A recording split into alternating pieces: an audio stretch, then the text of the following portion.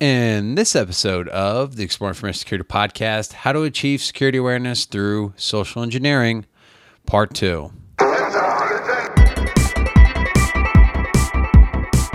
Welcome to the Exploring Information Security Podcast, where you will learn, explore, and grow your security mindset. I am your host, Timothy D. Block, and in this episode, we will be continuing our exploration of how to achieve security awareness through social engineering attacks. So this is Part 2. Of a pretty long discussion on how to achieve security awareness for social engineering, which is some training that Jason E. Street and April Wright are putting on at Black Hat and DerbyCon. If you can get tickets for DerbyCon, good luck. But it sounds like a really great course. Wish I was taking it. And then Black Hat, Monday and Tuesdays are filling up fast, but there's still some openings Saturday, Sunday. So be sure to go check that out. Feedback, of course, is always welcome at timothy.dblock@gmail.com or at timothydblock on Twitter, or you can leave a comment in the show notes, timothydblock.com/EIS. And we'll just pretty much get right into it and finish up the discussion with Jason E. Street. So a lot of the focus seems to be on executives. So is this training for pretty much like CISOs, or can No, but the awareness, actually, no, this is just me rambling on those things. The security training is squarely focused on IT auditors, IT admins, information security professionals. It's based on people who want to start implementing information security. I mean, like, this is like getting into the nuts and bolts of it, who actually need to start building it from ground up. We help build that foundation. It's like, we can't, furnish the house. It's like, we can't add all the rooms to it, but we can give you a pretty solid foundation and a blueprint to build off on. Okay. So this is kind of just, I don't know. I feel like it's hard for someone like a security analyst or just an information security professional to say, I want to set up this program, and then also like get exec buy-in, or even just get exactly. And that's why we cover that in the second day. Okay, cool. We actually cover how to get upper management buy-in to the process. We actually cover how to start a security awareness program internally. It's like how to approach it and talk to your CIO and CEOs.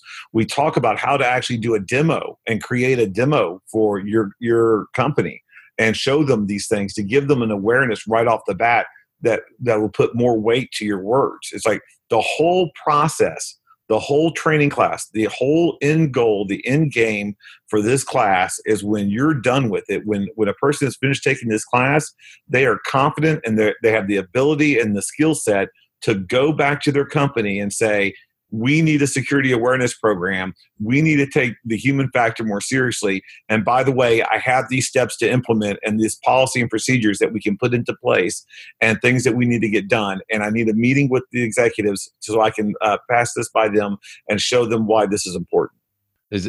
Can you give me like a main focus on that? I don't want you to like give up your training or anything, but. Well, no, the main focus is just talking about, we look over things that an executive cares about. It's like we look over profitability. It's like, what makes your company money? Gotcha. How is that secured? We talk about how to talk in the form of metrics and pie charts, how to talk in a way that that you can bring evidence, what evidence you can bring to the table. It's like what things you can actually bring to show in a tangible way to your executives why this is important. Right. We talk about how to create a procedure and a policy for these things. We're talking about actually supplying templates as well. We're trying to work on those. I'm coming out with security awareness posters that I'm giving out for free. Sphere and Y is going to make these posters for free for people to put in your lunchroom and your break rooms to show people, to give them just a little bit more security awareness. It's like, and so we're giving all this material, not just to the people in the class, but we're going to give it out to free and open source it to help better protect people and to make this stuff more conscious in the end user's mindset. So that's what the whole class is about. It's not just, it's building out how you create the message, how you develop and how you craft all the tools, using like an attacker, thinking like an attacker, seeing how your defenses stack up to someone trying to do a malicious attack, attacking your humans, attacking your users. Then we show you how to package all that in a way that you can easily show in a presentation to your executive management, to your users, to further educate them and let them understand why this policy needs to be in place.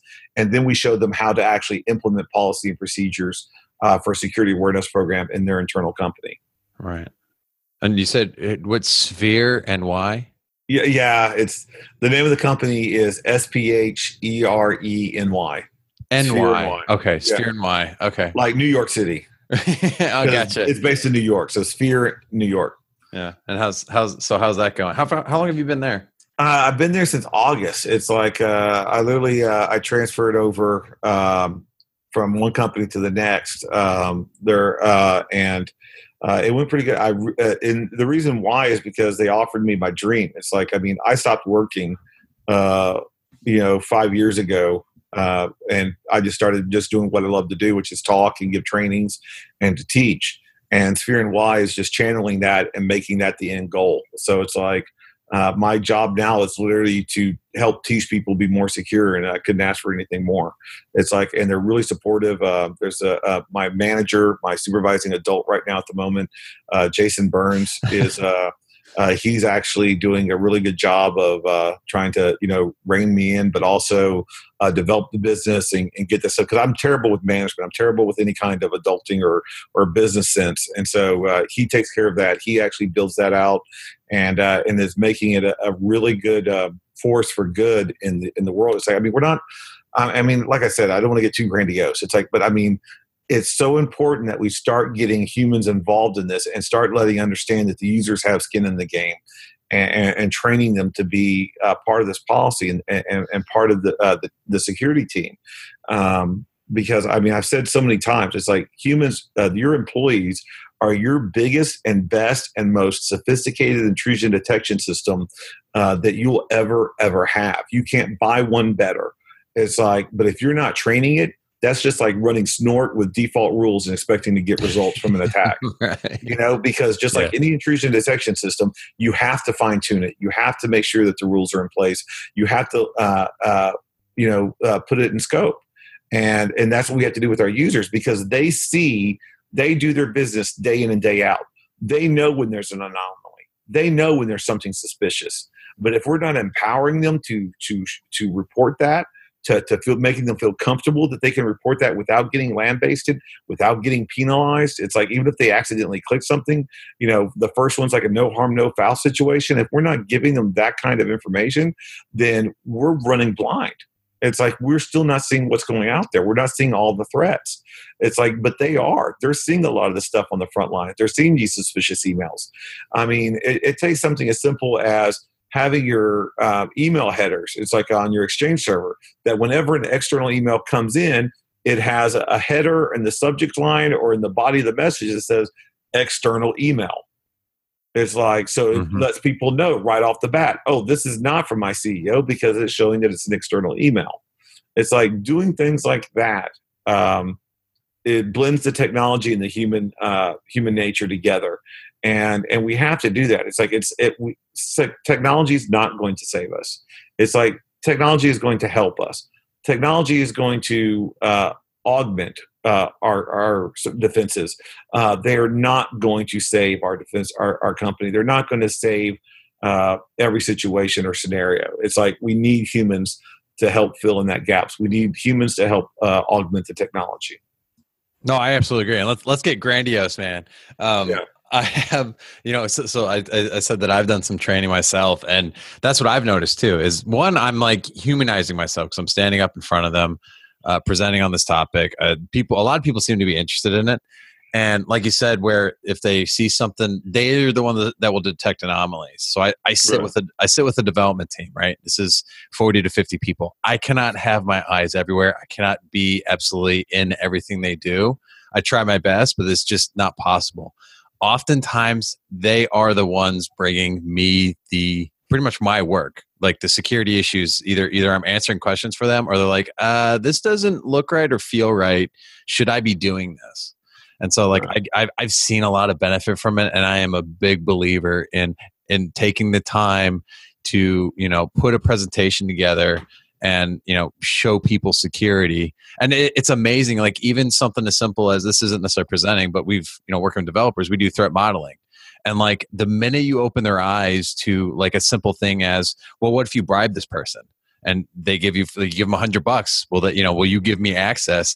They kind of get that look of, that shouldn't be possible, but it is absolutely possible. Exactly. And it kind of just, it gets their mind going, and they start thinking about some of this other stuff. And what is also great about that, working with developers, is that they come up with some of the most creative solutions that I hadn't even thought of. And I just absolutely love that. We've got on our website, on my old company's website, it's like if you try to do a SQL injection, it immediately takes you back to the home screen, and then it immediately emails every user in the security team and the developers team that not just the error code, but a portion of the SQL injection that was used, the page that it was done on, their IP address, their user agent string, and the operating system they're using. It's like, we get that in the email right then and there. And that's something every developer of every website can make happen. It's like, it's not that hard to code. It's like, and they've got other tricks. They do other things. It's like, with their code, it's really amazing. It's like, because that helps mitigate a lot of the attacks. I tell people, SQL injection is not a security issue. SQL injection is just poor coding. It leads to security issues. If it's in place, but it's not a security issue. It's just bad coding. Someone didn't develop the website properly. That's the only reason why SQL injection still exists today. Mm-hmm. It's like, so we need to put that back on the developers. It's like, if there's a SQL injection found on the website, you don't go and say, well, we found a security vulnerability on our website. You go to that developer and say, why did you write this code so poorly? It's like, why did you develop this in a way that you left this open?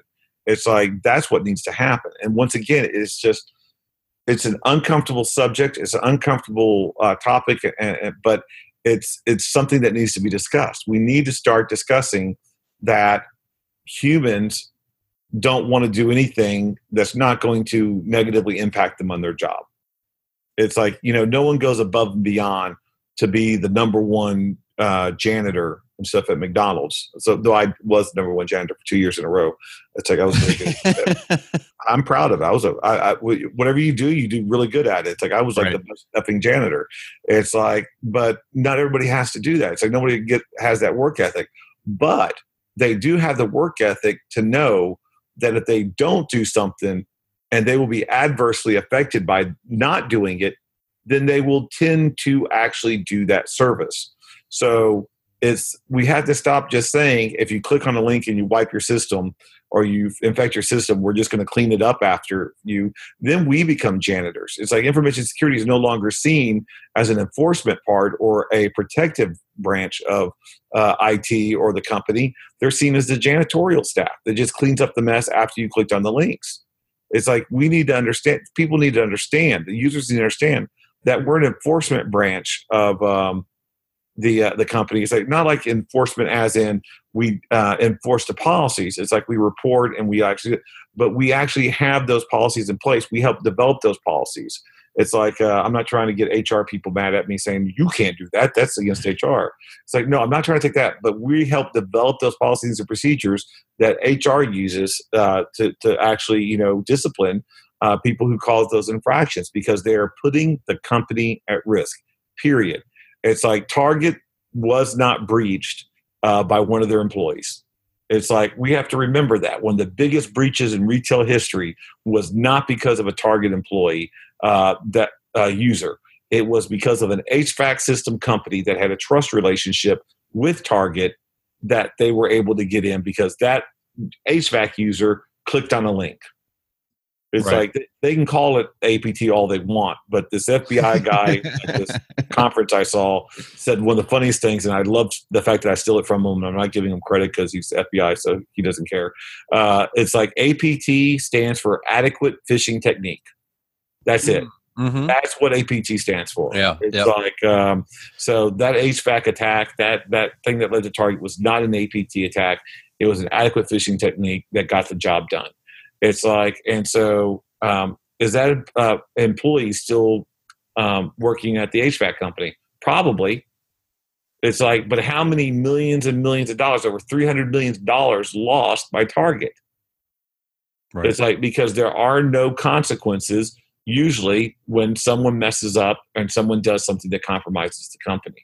Well, so is it consequences, or I feel like it's accountability?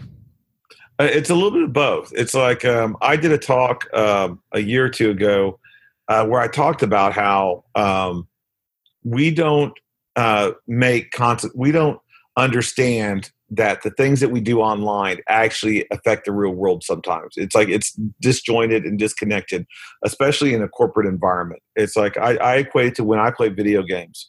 I play Call of Duty or even playing PUBG. You know, it's like I'll go out and I'm like, pew, pew, pew, pew, you know, just shooting around America, pew, pew, pew, pew, and just shooting everything up, right? Right. And when I'm especially playing Call of Duty, they hate me because I'm like, I get a kill and it's like, and then I respawn and it's back to pew, pew, pew.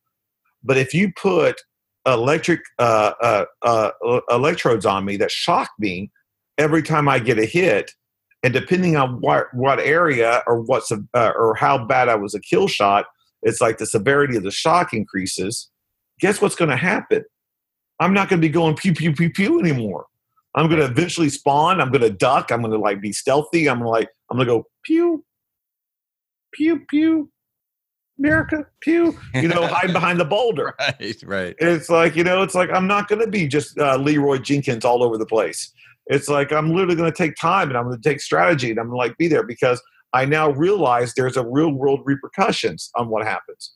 One of the key exercises that a security company can do to help teach their users that there is responsibility, that there are a security team, that there are real world consequences and accountability is just once a month, choose an office or a floor in your building and have your security team sweep it.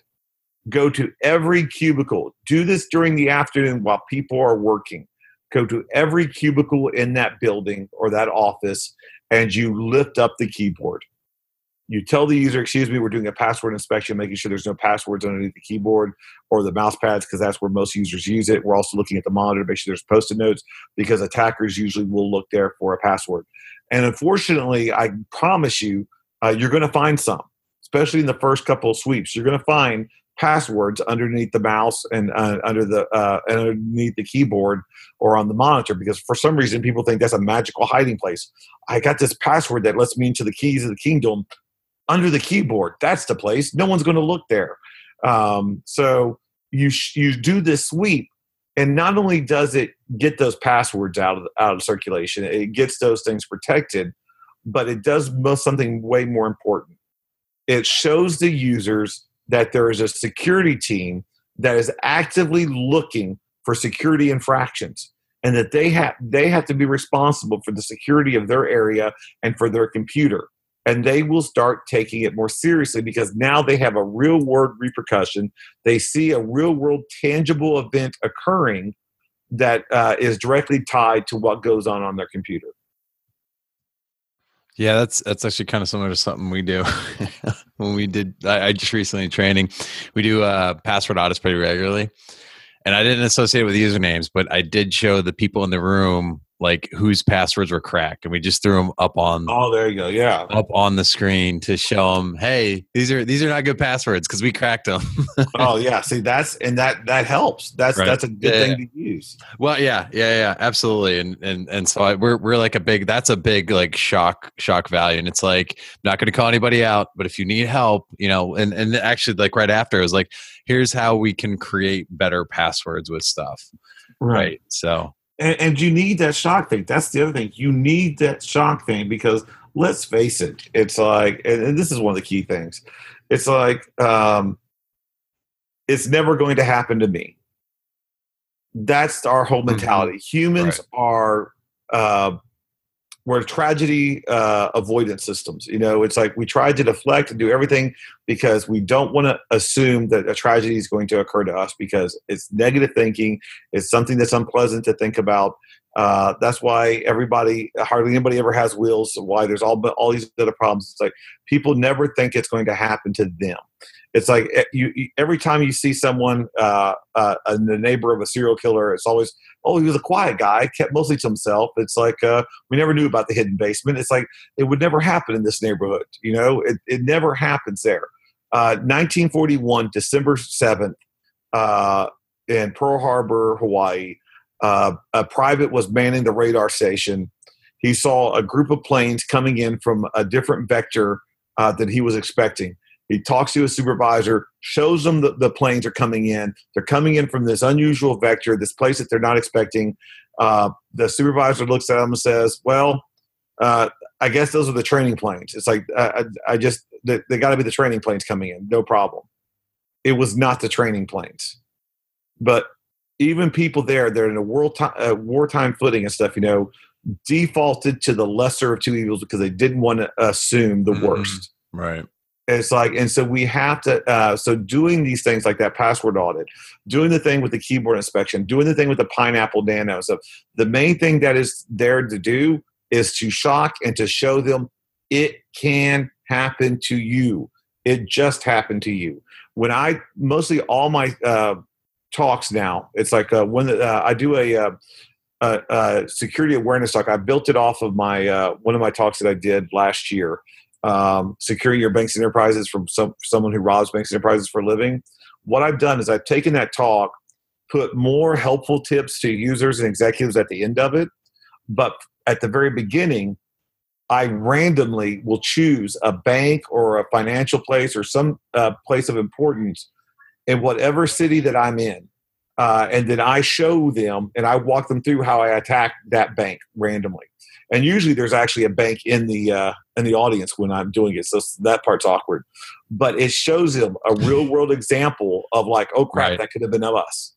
It's like I go over their social media profiles. I show their users. I go on their Facebook pages. It's like I show the pictures of their children and the stuff that they use as their public profile pictures. It's like I show this information is out there. And you can't say that you're never going to be attacked. I just attacked you. It's like random and arbitrary. All I do is Google biggest bank in whatever local area I'm in at the time. It's like, and so that shows them right there viscerally that, oh crap, this can happen. This is something that we have to take serious.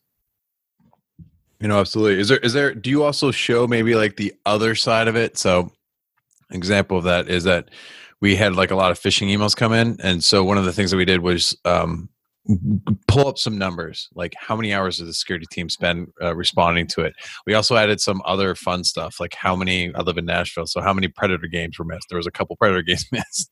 Oh, there you go. Like dinners missed, reports run from an airplane. Like we showed all that.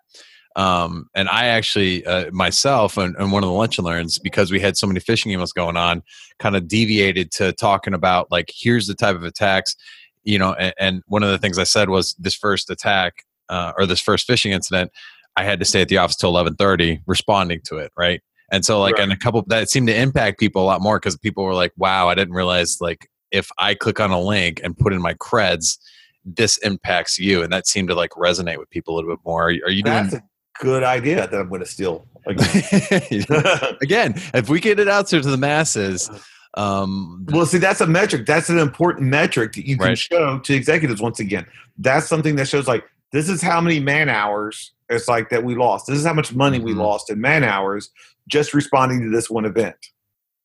Right. Yep. And that's kind of the idea. Yeah. So okay. So I guess you are now since you're stealing the idea. Yeah. I'm glad we talked. I'm glad we had this conversation, and it was really funny. It's like I didn't realize halfway through that we were actually recording yet. So it's like so this is my new format with the podcast. Well, we were waiting for April too. Yeah, but we just started getting into it, and I was like, okay, recording. Just because it's more of a natural flow. Then we're getting into stories. So I might edit it a little bit, but this is kind of how I'm playing. Usually I'm a little bit more formal. I'm playing with the format a little bit, and people, I have had some good feedback from people saying that they like the new format. So, it's good to have a conversation. Yeah, exactly. And it looks like April, unfortunately, is not joining us. Yeah. I haven't gotten a response from her. I don't know if you got a response from her. I did not. It's like, well, now that since she's not online, I can talk about her behind her back. It's like, yeah, she's done an amazing job on the content that we're doing for our training class. It's like I'm the for some reason I'm the pretty face, which is totally untrue. It's like doing the instruction and actually going after, because I've got a lot of real world experience with some of the attack vectors and doing that, but when it comes to actually just doing an amazing job on the content and screenshotting the tools and showing what tools we're using and showing how to, and walking through all that and working with Darren, Hack5 Darren Kitchen from Hack5 has been instrumental in helping make sure that we've got the great payloads, the great easy guides. It's like helps us with it. I mean, he's done a perfect thing. It's like he created a custom Hack5 tactical kit for us to give out to the students. And she's helped, and she's worked with him on getting the instructions out there, making sure they can get in and build it out and get it done as easily as possible. So, yeah, I mean, I'm literally just showing up and talking. It's like, but I would have absolutely nothing to talk about if it wasn't for her doing a lot of the work and getting and building out the material for it. Yeah. No, April's great. Where are you guys speaking at? We're going to be at IT Web in Johannesburg and IT Web in Cape Town. We're doing a 4-hour workshop. It's not like the Black Hat training. It's just a 4-hour workshop. It's just centers more on like OSINT and maybe a little bit about security awareness planning. And then I'm trying to think what else we got next. It's like my schedule is insane, to be honest with you. Oh yeah, I know. I see you on Twitter all the time. Yeah, I'm getting home on the 30th. I'm in Houston for some stuff till June 4th. I fly to Cluj-Napoca, Romania for the 5th to the 10th. And then it just recently happened. I'm doing a security awareness training class in New York. So I'm abandoning my last leg of my trip from Romania in Washington, D.C. and flying straight to New York from there. And then I get back on the 14th. I have 1 day home. And then on the 16th, I fly to Israel for Cyber Week there in Israel, Tel Aviv. I've already got 2 days in Jerusalem. So my vacation, that's my tourist part, which is going to be a little bit more hacker adventurous, I guess, than usual lately. And then I'm going to go see some stuff there, and then I'm going to speak there. And then I get home for 2 days on the 23rd till I get to Paris on the 26th.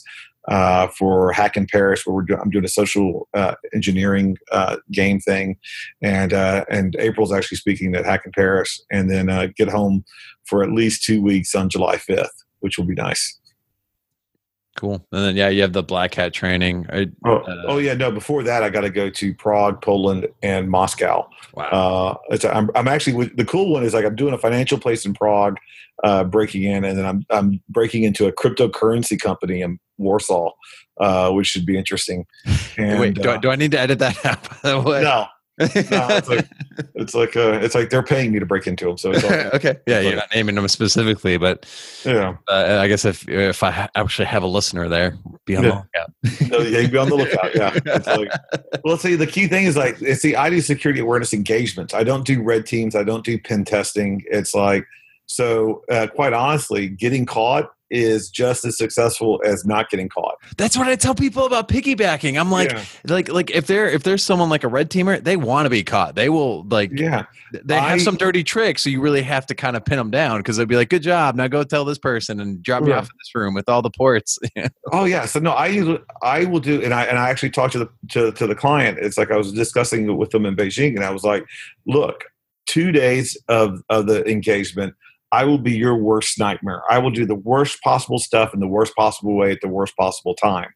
On the third day, if you had not caught me, if none of your users had caught me, if I had been 100% successful on those 2 days, well, then guess what? The third day, I spend the whole third day getting caught.